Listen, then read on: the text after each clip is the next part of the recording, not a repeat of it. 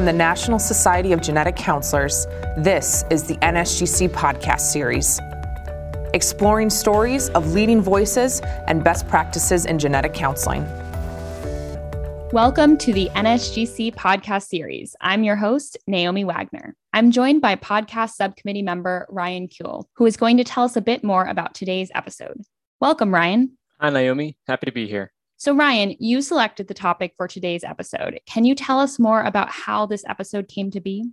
So as you may already know, I'm a genetic counselor that works in the metabolic as well as the newborn screening space. The newborn screening process is continuously evolving and has expanded greatly even in the short time that I've been in my professional career. So I thought taking some time today to discuss newborn screening, where it's been and where it's headed would be valuable.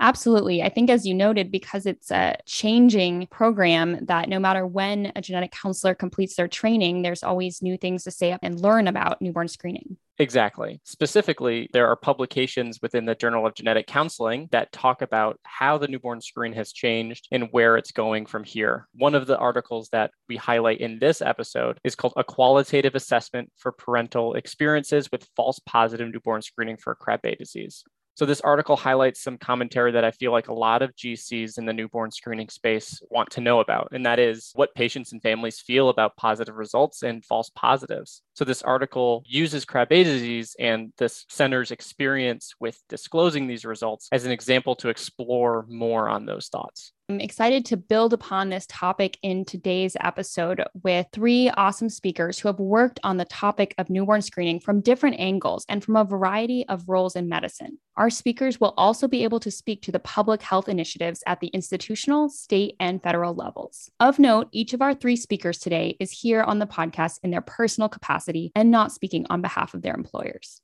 I got to sit down with Dr. Deborah Lynn De Salvatore. She is a physician that works at St. Peter's University Hospital in New Jersey, and she is the chairwoman of the Department of Genetics at St. Peter's. She is the director of the Regional Center for Newborn Screening and Genetic Services for Central New Jersey, the chair of the Metabolic Task Force within the state, and also is a principal clinical trial investigator and consultant for lysosomal storage disease therapies. She's best known for her work with lysosomal storage diseases, but she's also recognized nationally for championing newborn screening. I'm very happy to have you on the podcast. Thank you for joining us. It's my pleasure. Thank you. So today in this episode, we'll be discussing the newborn screen and how it's evolved over time and how Krabbe disease is sort of this example of a changing understanding of what newborn screening is and how we do it. Would you mind briefly introducing yourself and sharing why newborn screening has been a topic of interest for you? So I am the chair of the Department of Medical Genetics and Genomic Medicine at St. Peter's University Hospital in New Brunswick, New Jersey. I was first introduced to newborn screening when I was in training, but when I was in graduate school completing my PhD, I had an opportunity to do some research in maple syrup urine disease. When I was in my residency at the Cleveland Clinic Foundation in Pediatrics and Adolescent Medicine, I was able to trace 8 generations of individuals in the old order Amish who had PKU, phenylketonuria, and was able to identify the founder mutation in that family as part of a research project that I was doing while I was completing my residency. When I returned to New Jersey, which is my home state, I returned as an attending in pediatrics, well as a fellow in genetics to the New Brunswick area. That is where I became introduced to the Department of Health in New Jersey, their newborn screening program, became a member of that screening program for the few disorders that were screened at the time. As a member of that program and as an attending physician on the floor in the hospital, I was very frustrated by the fact that we had infants come in acute metabolic crisis, and it was difficult to make a definitive diagnosis. The testing was very limited that we had locally, took a long time to come back. It made us much better clinicians, perhaps, using our clinical acumen with some of the available screening that was in the hospital, such as electrolytes and glucose levels and ketones, but it was extremely disturbing to see these infants come in who often suffered significant morbidity and unfortunately mortality because they were not diagnosed early enough to avert some of the complications. So I've had a long interest in trying to rectify that situation in the state. Yeah, certainly. It sounds like your experience with inborn errors of metabolism has transcended multiple levels of your training and your education. What has your role been in implementing and developing and executing the newborn screen program in your home state of New Jersey? When I first came to New Jersey, we had very limited screening. We were screening for 4 conditions, as well as we had limited mandated hearing screen only for those infants who were at an increased risk for hearing loss. Over time, it became clear that with advance in technology, we would be able to expand our screening with more limited technology in the sense that for the few disorders that we were screening for, we had some very basic, some might say archaic ways of screening for them using colorimetric assays and fluoroimmunoassays. Each type of disorder required a different type of test, additional technicians in the laboratory. They were very cumbersome, very time and labor intensive, but certainly as technologies came around, such as tandem mass spectroscopy, it enabled us to screen for more disorders more economically. So in 1999, the governor of the state commissioned a group of expert individuals in the state of New Jersey to reevaluate the newborn screening program and assess the viability of expansion. He spent over a year and a half looking at different disorders using screening criteria that were well published by Wilson and Jungner. And we came upon a group of disorders that we felt, based on the technology that was available, were worthwhile to implement. I became acting chair of that committee, and the disorders that we had chosen, initially a limited number of them were implemented in 2001. Subsequently, we were able to add all of the disorders that we had reviewed quite intently over that year and a half. In 2001, the governor decided and the Department of Health decided to maintain the committee that we had formed in the form of a newborn screening annual review committee to look at advances in technology, to look at the possibility of adding even more disorders over time. And eventually that committee became an advisory committee to the Department of Health. And I served 2 terms as chair of that committee. I am currently the chair of and have been since the early 2000s, the chair of the Metabolic and Genetic Subcommittee, Newborn Screening Subcommittee for the Department of Health, as well as the director of the Regional Center for Newborn Screening for Metabolic and Genetic Disorders in New Jersey. Yeah, it certainly sounds like there's been a long road to get the newborn screening program in New Jersey to where it is today. Would you agree with that? It's been a very long road, but it's been condensed, I would say, in the last decade or so. We went from 4 conditions in 1990 to we're well over 60 conditions right now. We're not only looking at inborn errors of metabolism and hypothyroidism and hemoglobinopathies, but we're looking at other genetic conditions such as cystic fibrosis, severe combined immunodeficiency, spinal muscular atrophy, plus some of the more complex and chronic metabolic disorders like lysosomal storage diseases. Most of the conditions that we initially assessed for presented acutely in the newborn period, sometimes intermittently, but often with acute metabolic crisis. Some of the other conditions that we've added may have intermittent or latent forms, later onset forms, and they may present more chronically, whether it's being through our review committee or through legislative means. The number of disorders that have been added has really exponentially increased over the last decade or so. As the advisory committee discusses the advances in technology and protocols that are published within the medical literature, what are some of the key considerations that you and the other members of the committee think about in order to assess the feasibility and validity of screening for some of these conditions that are being added to the newborn screen? Well, if we go back to some of the original criteria, plus some of the criteria that were added on a national level, I think that there are a few things that still hold true. First of all, we're looking for a targeted population with defined disease types and an understanding of the natural evolution of different conditions and whether or not there is a latent or pre-symptomatic period or an early stage of symptomatology. We certainly want a suitable screening test with minimal false positives positives and false negatives. And we want conditions that have well-defined diagnostic testing that will help to resolve the issue one way or the other. We need to make sure that we have the facilities for diagnosis and treatment available in the state.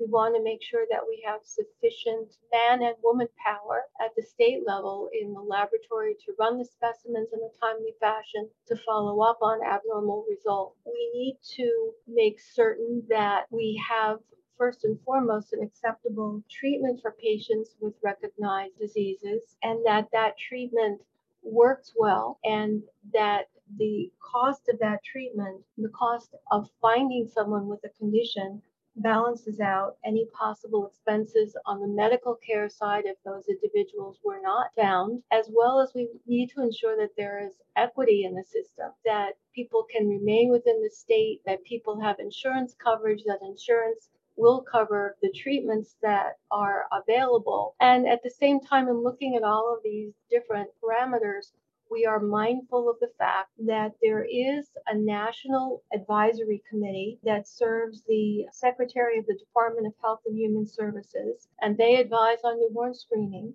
That committee is known as the Advisory Committee on Heritable Disorders in Newborns and Children. And they have a very rigorous process of reviewing evidence-based decision-making for disorders that are brought to their attention for possible addition to what's known as the Recommended Universal Screening Panel, or RUSP. So when we are considering adding disorders to our panel in New Jersey, we are also looking to ensure that at a national level, there is agreement that these are disorders that we would like to add. It is always our hope that any disorder that is added has undergone a rigorous process of medical and clinical review in terms of the viability of adding it and having the right infrastructure in place to ensure that we are able to respond to a positive result in a timely fashion and in an appropriate fashion.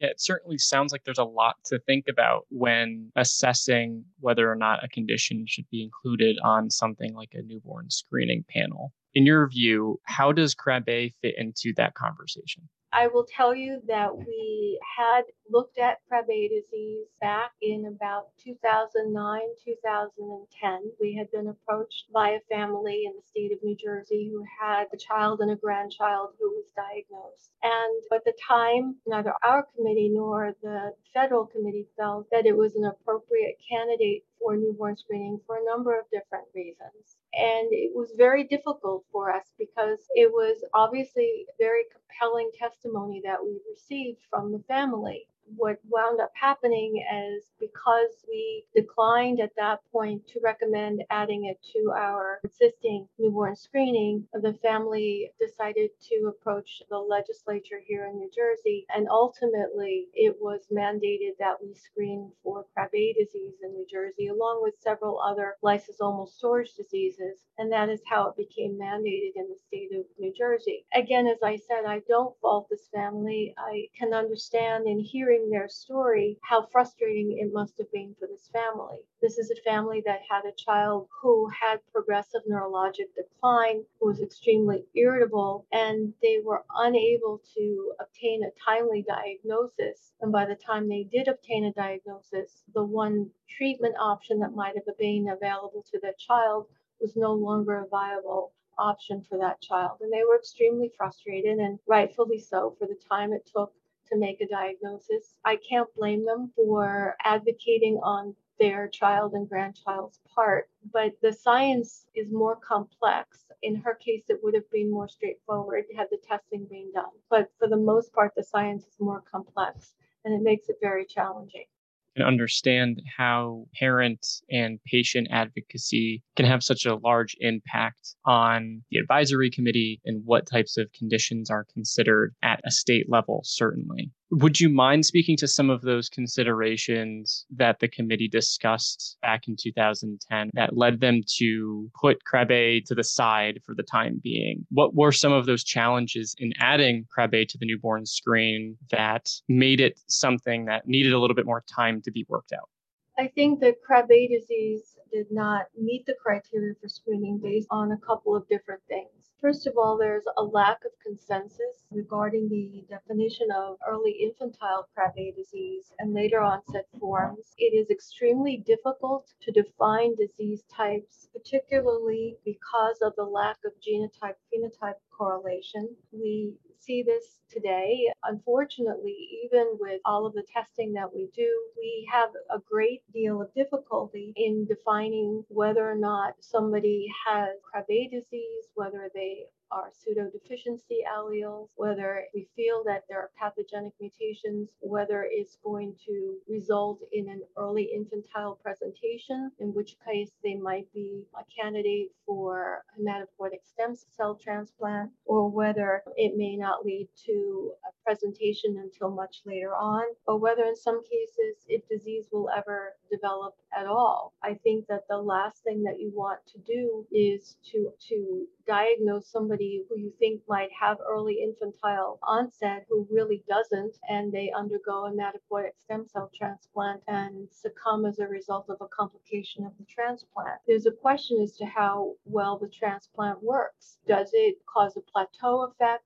Does it reverse symptoms? It doesn't. Does it slow down the progression, maybe convert it to a later onset form? What is the availability in the case of Krabbe disease of a transplant center? There are very limited pediatric transplant centers across the nation. Many children would have to travel out of state to obtain a transplant. What if their insurance didn't cover it? How does that fall into the equity equation of treatment? And what is the cost of the treatment? You can't put a price, obviously, on saving a life, but the overall cost in terms of the screening, the identification, how many people you're going to identify, and then how well the treatment is going to work. Now, this is what we're looking at today. Obviously, what is probably going to drive this in the future, even more so than today, is the fact that there may be new therapeutics available. There is at least one ongoing gene therapy trial for Krabbe disease. I'm sure others will follow if they're not already about to be activated.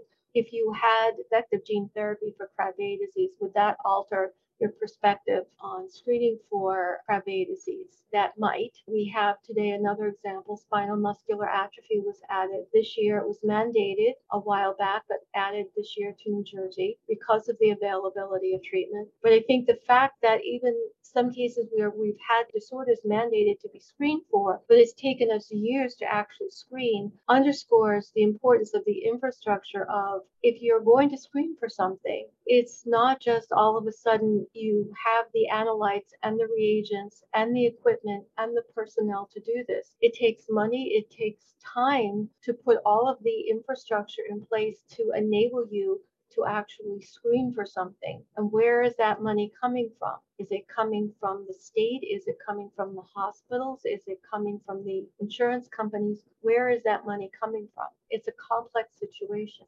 Certainly. And I think as conditions like Krabbe disease and spinal muscular atrophy are added to newborn screening panels across the country, it underscores this growing complexity that newborn screening is interacting with. Some people within the genetics community have been seeing this growing complexity shifting the paradigm of what newborn screening is and sort of that definition. I'd love to hear your thoughts on whether you think screening for conditions like Krabbe disease and other disorders that aren't classically termed as inborn errors of metabolism is changing the way that we think about newborn screening and the way that we interact with it.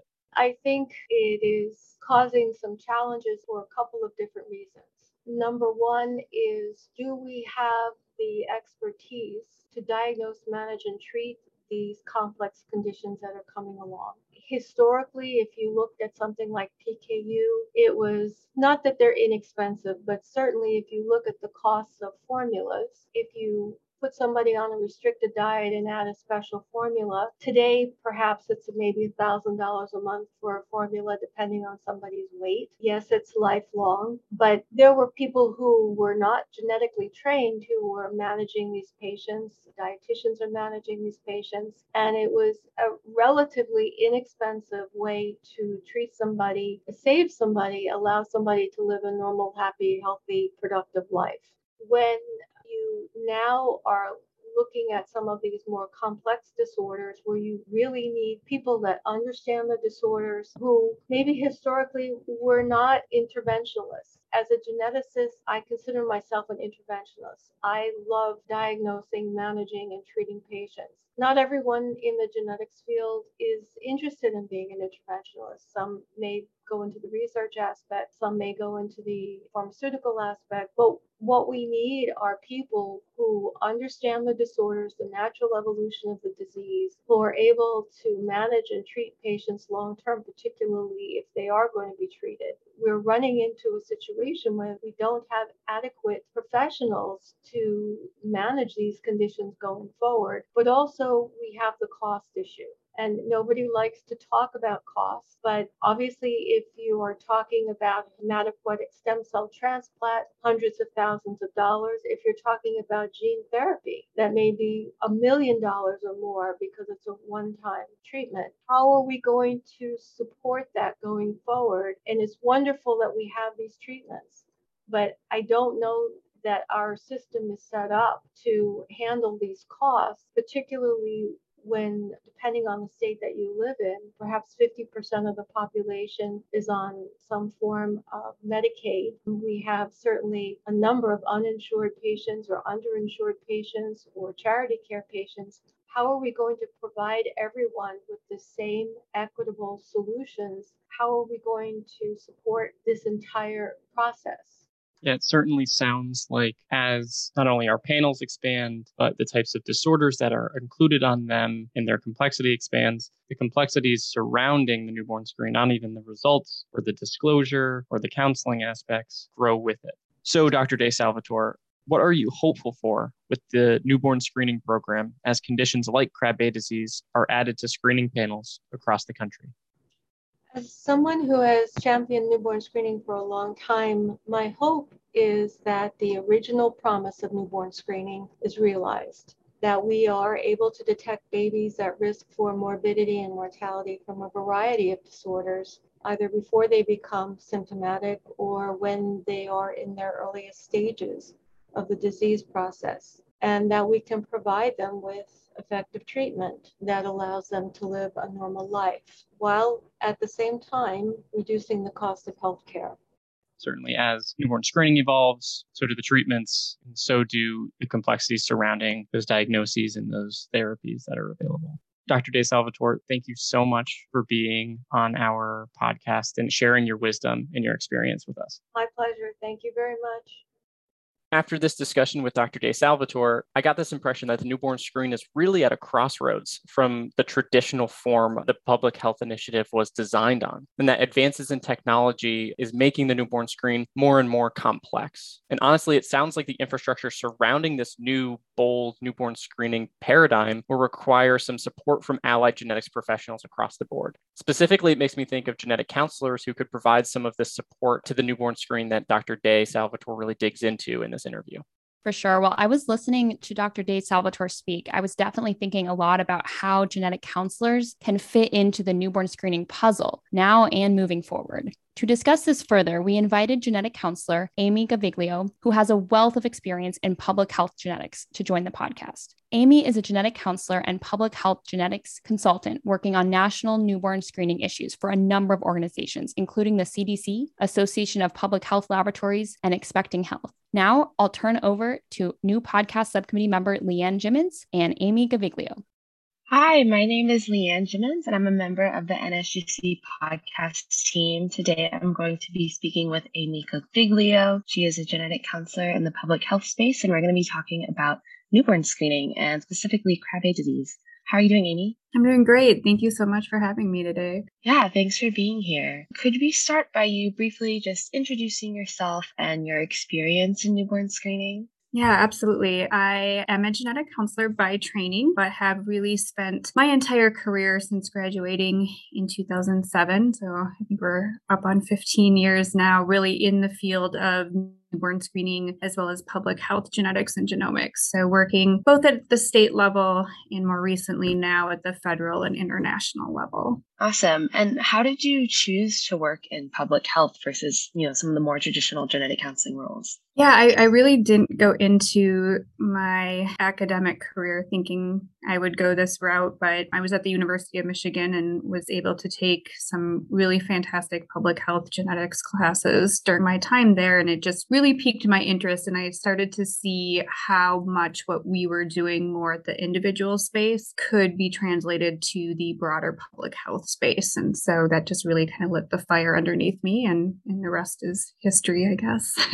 Awesome. And in what ways has the specific training in genetic counseling been helpful in this space? What ways has it been kind of difficult to balance those genetic counseling perspectives and these newer or more specific public health initiatives? Yeah, that's a great question. I think that genetic counselors are really poised and trained to do a lot in the public health space, whether it has to do with policy initiatives and communicating some very complicated information to individuals who aren't usually thinking about this, bringing together diverse stakeholders that may have very different goals in mind to try to come to some agreement or some consensus on what a best path forward might be. So I think just that ability to take in a lot of different viewpoints, translate that into an end goal, communicate complex topics, it just really lends itself well to public health. In terms of challenges or barriers, it's different to balance the needs or the wants of an individual versus what might be better or more suited or necessary at a more global or public community standpoint.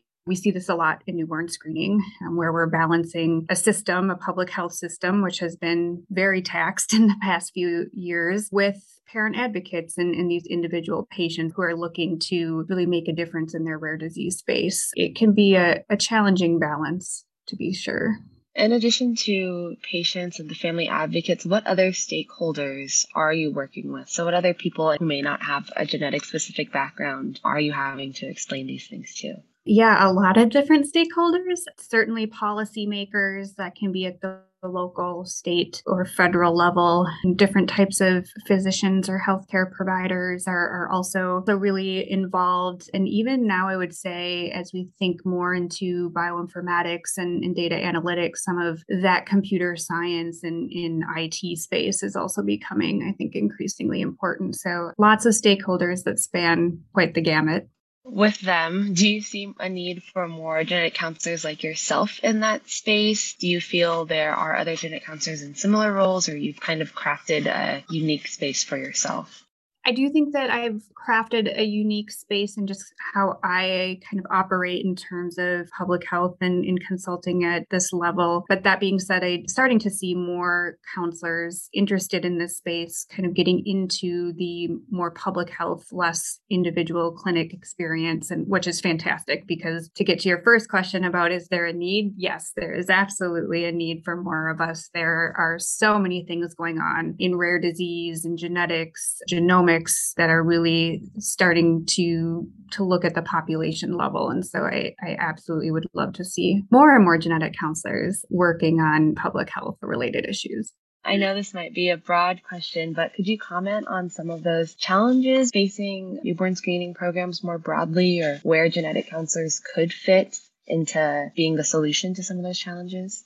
Yeah, I really think that there are a number of challenges in the newborn screening system right now, and I could see genetic counselors putting themselves into any of the spaces. So certainly education and communication around this program in terms of what it seeks to do, what it doesn't do, what follow-up would look like if your baby does have a positive newborn screen. I think those are all things that haven't been fully addressed in newborn screening, despite it being almost 60 years old at this point. So certainly that communication education piece lends itself well to genetic counselors, and I think is really very much the bread and butter of what genetic counselors do. There's a lot of discussion around equity and access for these patients that are identified through newborn screening. And I think thinking through what that looks like at a population level and how we can be sure that, when we're mandating this program, that we are living up to our responsibility and making sure that everyone has equal access to the downstream diagnosis and treatment. And then again, I think working with patient advocacy groups and disease organizations who are looking to get more involved in newborn screening is another great space for genetic counselors. There's just really a lot of challenges right now because we are growing so fast due to both technological advances as well as treatment advances, while also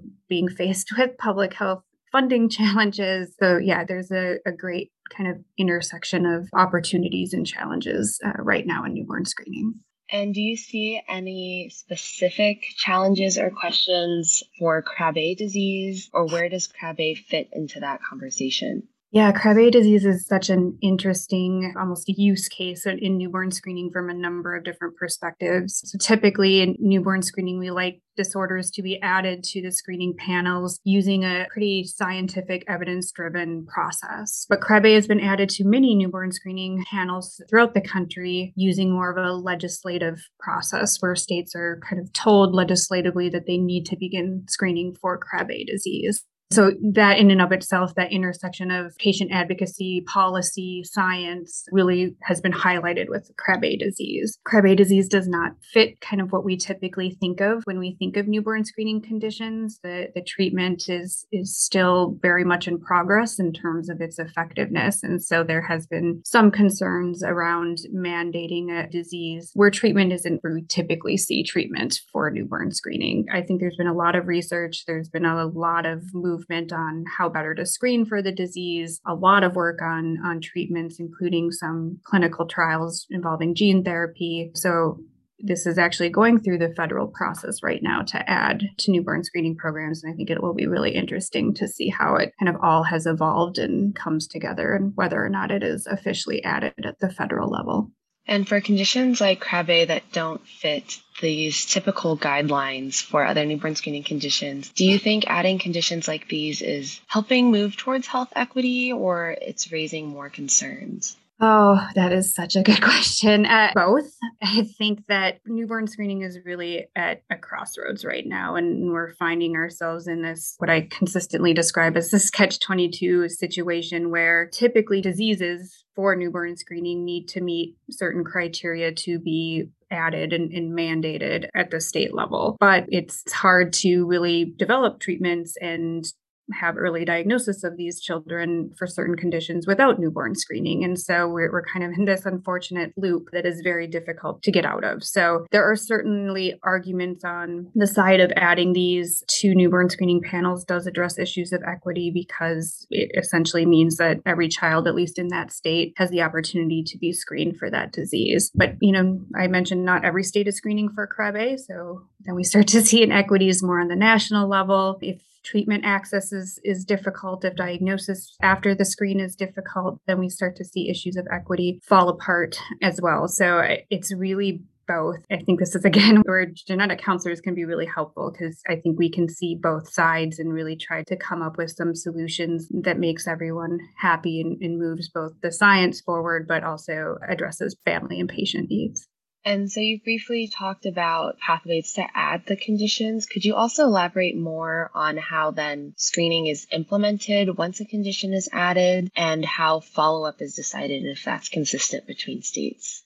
Yeah, absolutely. So once a disease has been added to either the federal recommended uniform screening panel or added at the state level, that's really just the first step because that really just gives the state the go ahead to actually begin the process of implementation, which can take quite some time. Usually it is held up by fiscal or funding constraints in terms of needing more staff, maybe needing more complex or new equipment to do the testing, maybe working with new specialists who need to be contracted and educated on what's going to happen in terms of the newborn screening process. So implementation can take some time, just making sure that everything is ready to go to operationalize this at a full population level. We are high throughput screening and we screen nearly every day. So we really need to make sure everything is ready and able to handle that capacity and the turnaround time needed for many of these conditions. In terms of follow-up protocols that is a great question. It's something that I think historically has been a little bit more overlooked, but is now being seen as much more important. So programs will rely heavily on the work of specialists or specialty organizations to try to come up with what follow-up should look like, what should be the diagnostic testing labs that are done after a newborn screen, what's going to be the recommended evaluation or monitoring protocols, what does treatment look like. So that's something that I think has been really, really important now, and especially as we're talking about newer diseases like Krabbe disease, where we can have a spectrum of onset. So American College of Medical Genetics does have something called their ACT sheets. Those are fact sheets and algorithms that really, I think, help programs in terms of understanding what to expect and what to recommend post the newborn screening result.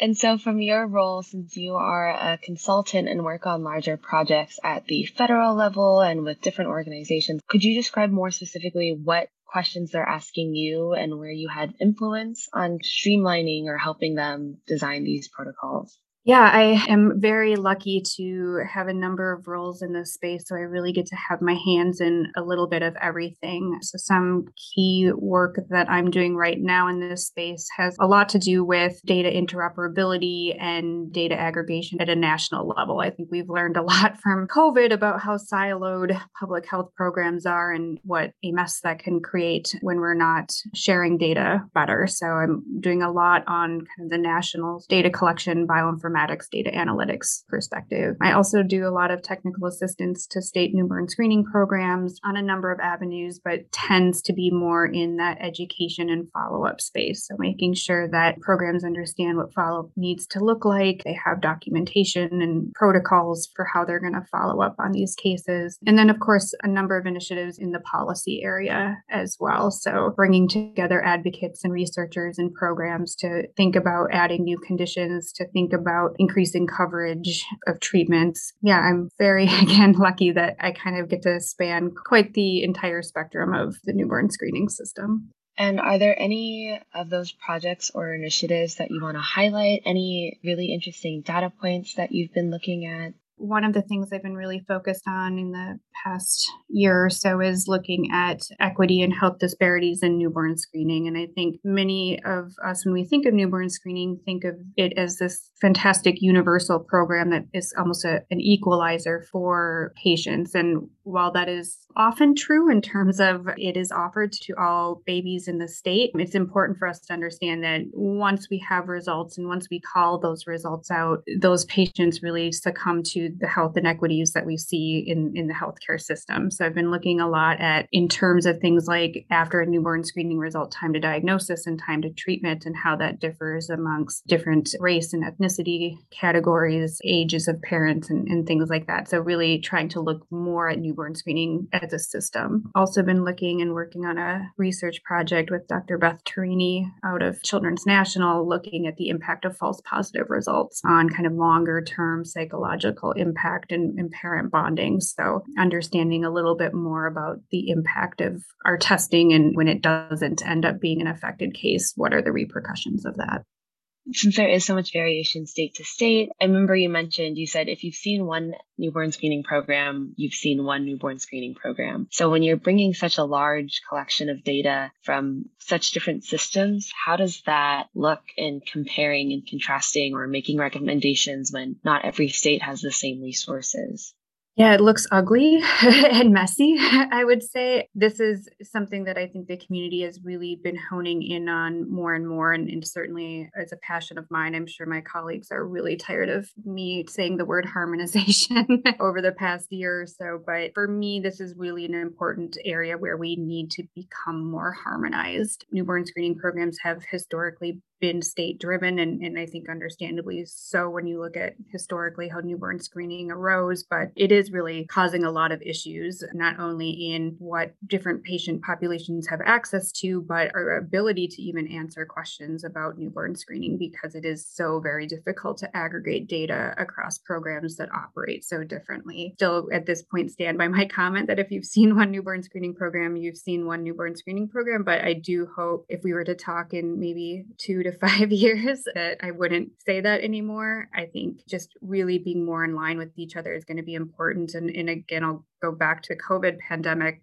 highlighted how big of an issue this is as well, because it made it very difficult for us to back each other up from state to state because we just operate so differently. It's a problem, and it's something that I think the community understands is something that needs to be addressed. Hopefully we'll see some movement there. In addition to the challenges, are there any benefits that you see from having more state-run programs, or any positives and reasons they want to keep that kind of state model going?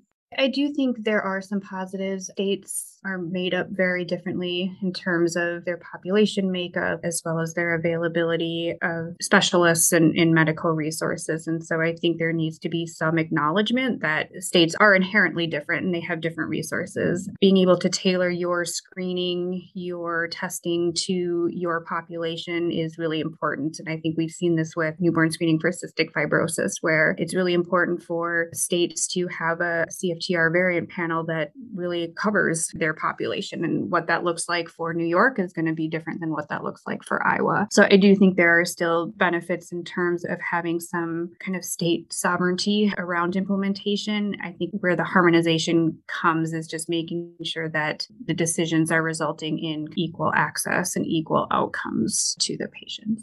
And do you think overall, are newborn screening programs able to keep up with now how fast technology and research is advancing? Why or why not? Do you see some states in particular that have been being a good example for this? Yeah, this is another great question. I think we are going to be hitting a crisis point in newborn screening and probably, quite frankly, public health as a whole with technological advances. For newborn screening, I think more even at this point than the technological advances, it will be the therapeutic advances that mean that more and more diseases have effective treatments, and where it then makes maybe more sense for newborn screening to occur for early diagnosis and administration of that treatment. I think programs are going to be very hard pressed to keep up with both of those. If we think about molecular technologies, variant interpretation needs at a population level are crazy to think about. We pick up a lot of variants of uncertain significance. Who's going to do those reinterpretations? Are we going to be using more molecular technologies to pick up some of these diseases if their therapies require a genotype for gene targeted therapies? I think this is going to be difficult for us to kind of keep up, at least utilizing the same models that we have historically utilized in newborn screening. It will be a time for us to really start thinking outside of the box in terms of how we keep pace with all of this while maintaining the integrity of a mandated public health program.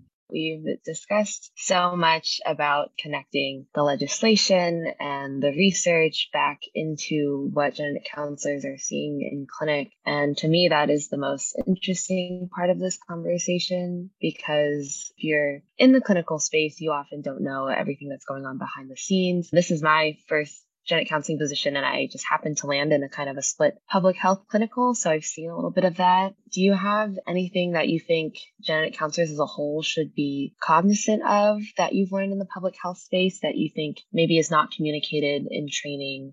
Yeah, I think there's a couple ways to kind of keep your finger on the pulse of what's going on in kind of the public health genetics space. Certainly, there are regional genetics collaboratives. So every state belongs to a regional genetics collaborative, as you know, Leanne. And I think that's an interesting intersection of both the clinical individual piece as well as the broader public health access and resource piece. So I think there's definitely interesting ways to get involved that way. Some states have rare disease advisory councils or newborn screening advisory councils. So I think they're usually open to the public and just listening into that as well. I think there's a lot of intersection. I think many clinical genetic counselors don't actually realize that a lot of what they do is probably very similar to what we're doing at the population level as well. Even things like looking at trauma-informed care, if you're looking at it more insularly within your clinic, probably has applicability broadly as well. So I think there's a lot of ways that we can see an intersection and just kind of thinking more at that population level.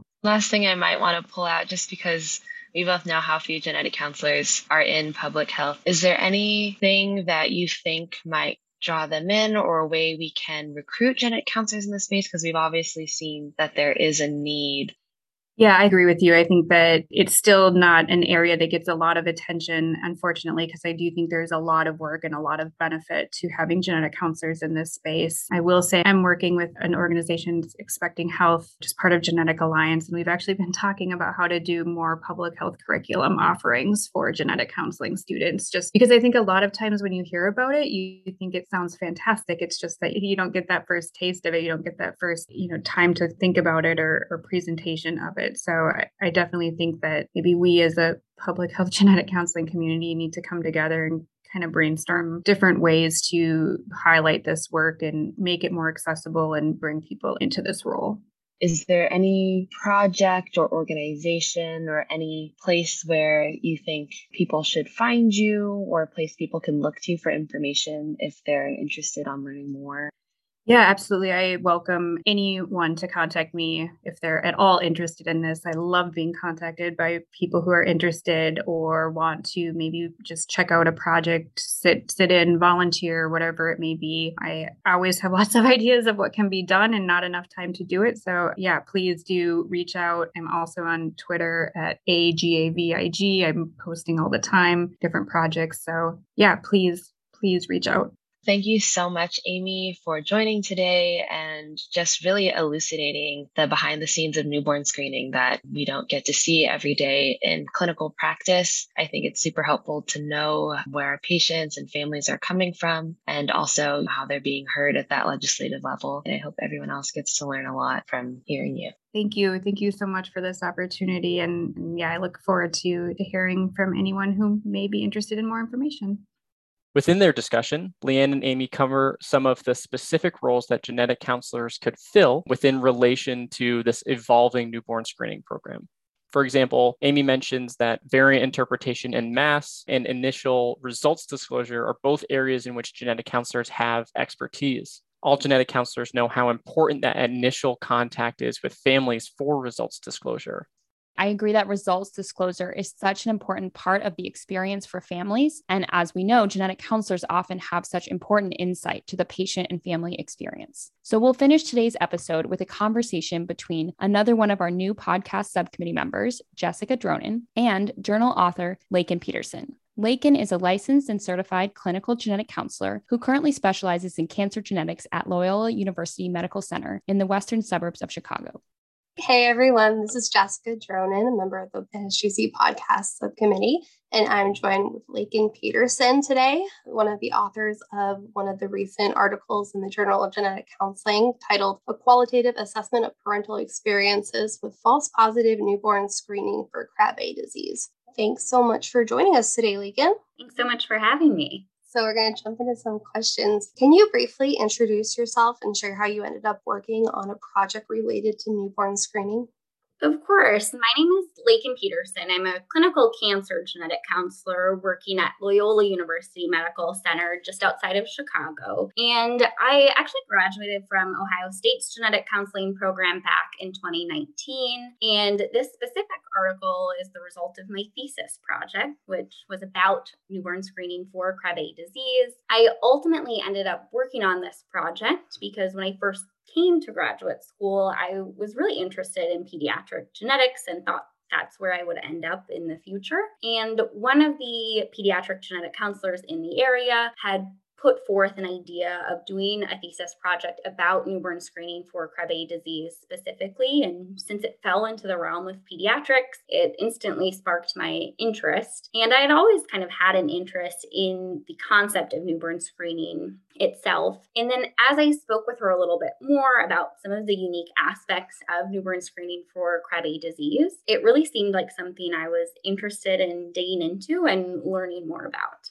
Great, thanks. So before we dive into some of the nitty-gritty parts of the article itself, can you tell me what you learned through your background reading and preparation for your project about newborn screening for Krabbe in the state of Ohio?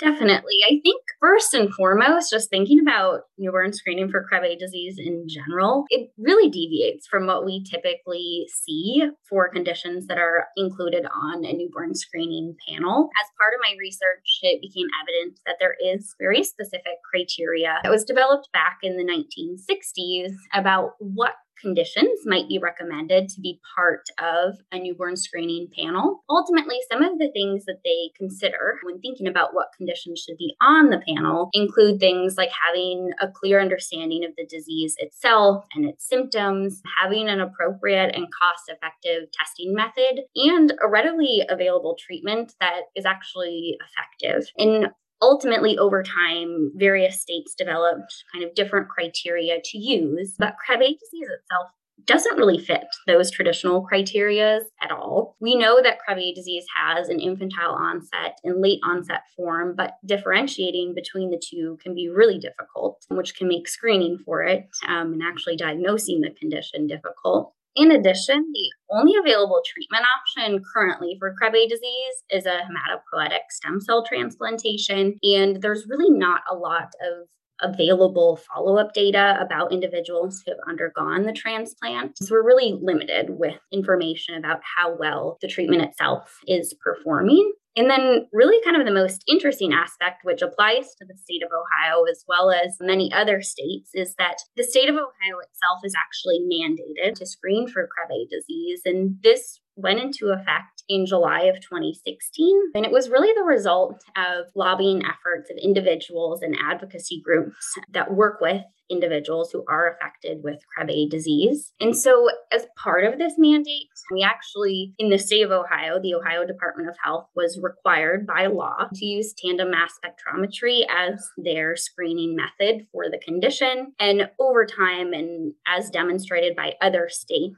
this has a really poor positive predictive value. And so the number of false positives for this condition were extremely high. And with that said, over time, then there was a lot of research and there's a lot of data out there for improved screening methodologies for Krabbe disease itself. But because of the state mandate and how the law itself was written, this actually couldn't be changed, and it made it difficult to implement some of these improved technologies. And so, at least in the state of Ohio, it was an issue about how we could improve the actual screening and the false positive rate when the law itself was really acting as somewhat of a barrier for screening. And so kind of in summary, the screening itself and what I learned in my research about screening for Krabbe disease in Ohio is really complex and encompasses a lot of different aspects and things to consider as far as, what should be screened for and included on a newborn screening panel. Great. Thanks for giving us that background on newborn screening in general, and then how Krabbe is so complicated, particularly in the state that you conducted this study in. Now we're going to move a little bit into questions related to your study itself. Can you start off by telling us how your interviewees were identified for participation in this study? Yes. So ultimately, the participants in this study, they included parents who underwent genetic counseling for their child's positive newborn screen for Krabbe disease, and then were subsequently found to have negative diagnostic testing. So they had a false positive newborn screen for Krabbe disease in one specific center in central Ohio. And all of the participants were required to speak English in order to complete the semi-structured interviews. And the parents were actually recruited during the time of their diagnostic results phone call by the genetic counselor that they met with initially. And so when they were called with their result confirming a false positive newborn screen, the study was introduced to them. And if they were interested in completing the semi-structured interview via phone, the genetic counselor actually set up a time for them to have a phone call with myself, who completed all of the interviews, and I would call them anywhere from 3 to 5 days after their initial results disclosure. And so it was really soon after the initial event. And so it was very fresh in their minds about what they had experienced and kind of what had led up to that specific result in the days prior. So your paper highlighted some main themes that emerged from these interviews. Can you share a little bit more about your main findings? Definitely. So through these semi-structured interviews and thematic analysis, there were 3 major themes that actually emerged from the paper. The first was improved understanding of the newborn screening process from a parent perspective. The second was the role of healthcare provider communication. And the third was the value of Krabbe newborn screening. And so ultimately, in thinking about the first theme, the improved understanding of the newborn screening process from a parent perspective, this really highlighted different aspects or information that parents provided throughout the process. And this started from the very beginning. Really, it became very clear that parents felt that they really were uninformed about what conditions were being tested for as a part of newborn screening and what the overall process entails. Many of them stated that they were aware that newborn screening was taking place, but they really didn't have any additional details beyond that. In addition, a lot of parents recognized and stated that they actually didn't tell anyone that they were experiencing this while they were navigating this process of being informed of the initial results by their primary care doctor or pediatrician's office and going to the genetic counseling appointment and waiting for the diagnostic results. They really stated because of the uncertainty, they didn't want to worry others. And so they were depending on their child's other parent and the genetic counselor and their pediatrician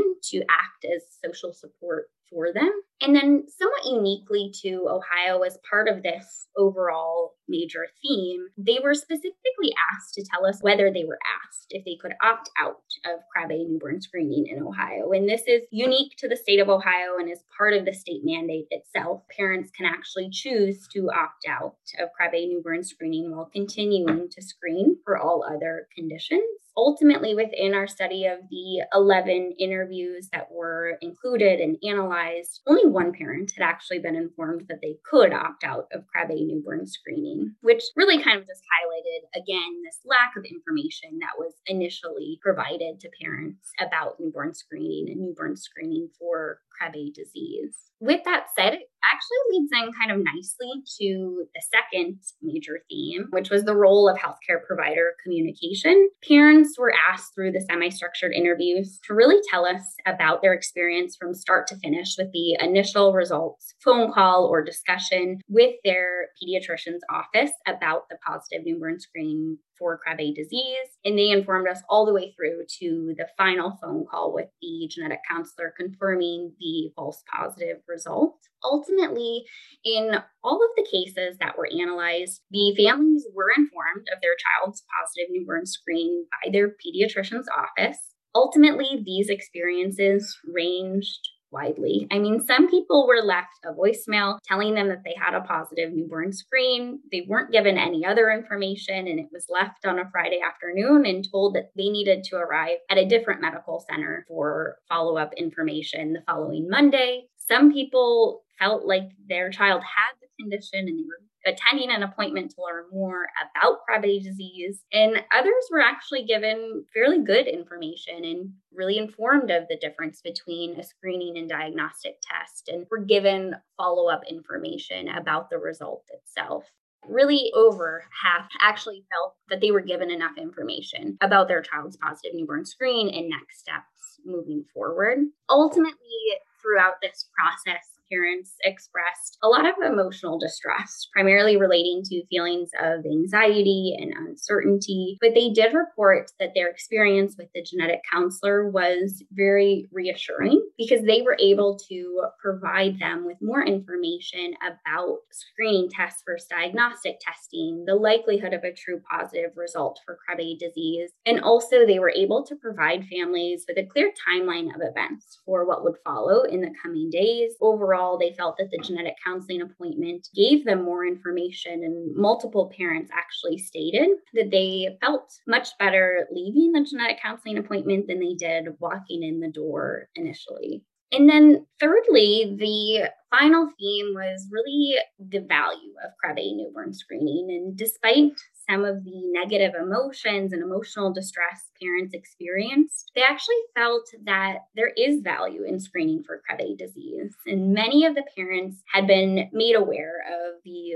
one or very few true positive cases in the state of Ohio, and all mentioned that those families are individuals who can benefit from newborn screening for Krabbe disease. So they did feel like it was something that should continue within the state. I will say there were some parents who stated some concerns with the high false positive rate, and that ultimately led to them having some suggestions about how the newborn screening process and the newborn screening process for Krabbe disease could actually be improved. Thanks for going through those major findings that you had. So you said they had some suggestions for how newborn screening could be improved. Can you expand a little bit about what those were based on their experiences? Definitely.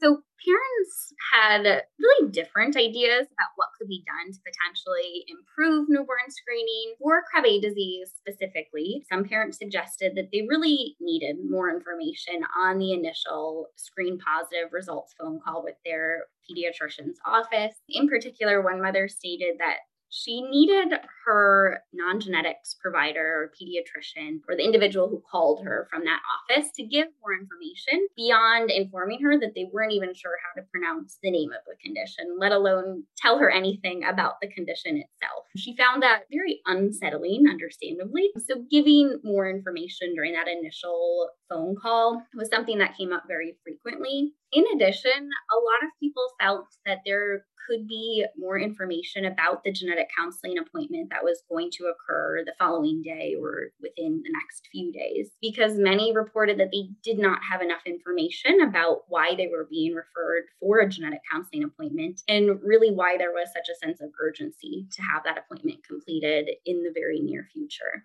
As for newborn screening itself, there were also additional suggestions. One father in particular, who actually worked within the medical field, felt that there really should be more information about newborn screening at the initial time of the heel stick. I know many parents reported that they were told newborn screening was taking place, and they were given pamphlets with information about it, but none of them actually read them. And this particular parent felt that there could be more information worked into the education that parents are already being provided right after the birth of their child. Another parent actually felt that this was something that could be discussed very early on, even prior to conception. She felt that there could be more information given during annual appointments for individuals who are of childbearing age and for those who are actively trying to conceive. So there was really a wide variety, but all kind of centered around the idea of wanting more information initially rather than on the back end. So it sounds like a lot of these themes could be related not just to Krabbe disease, but to a whole host of conditions used for newborn screening. Definitely. I think it's something that could very well be given kind of more precedent in other conditions. And there is also data out there for other conditions that suggests that more information is needed. It's really more of a question of how to implement that and how to actually get more information to parents when you're trying to weigh enough information with not having too much information. Yeah, it's a hard balance there. I find it particularly concerning, that bit about them not understanding the potential urgency of having to go for that follow-up appointment. Definitely.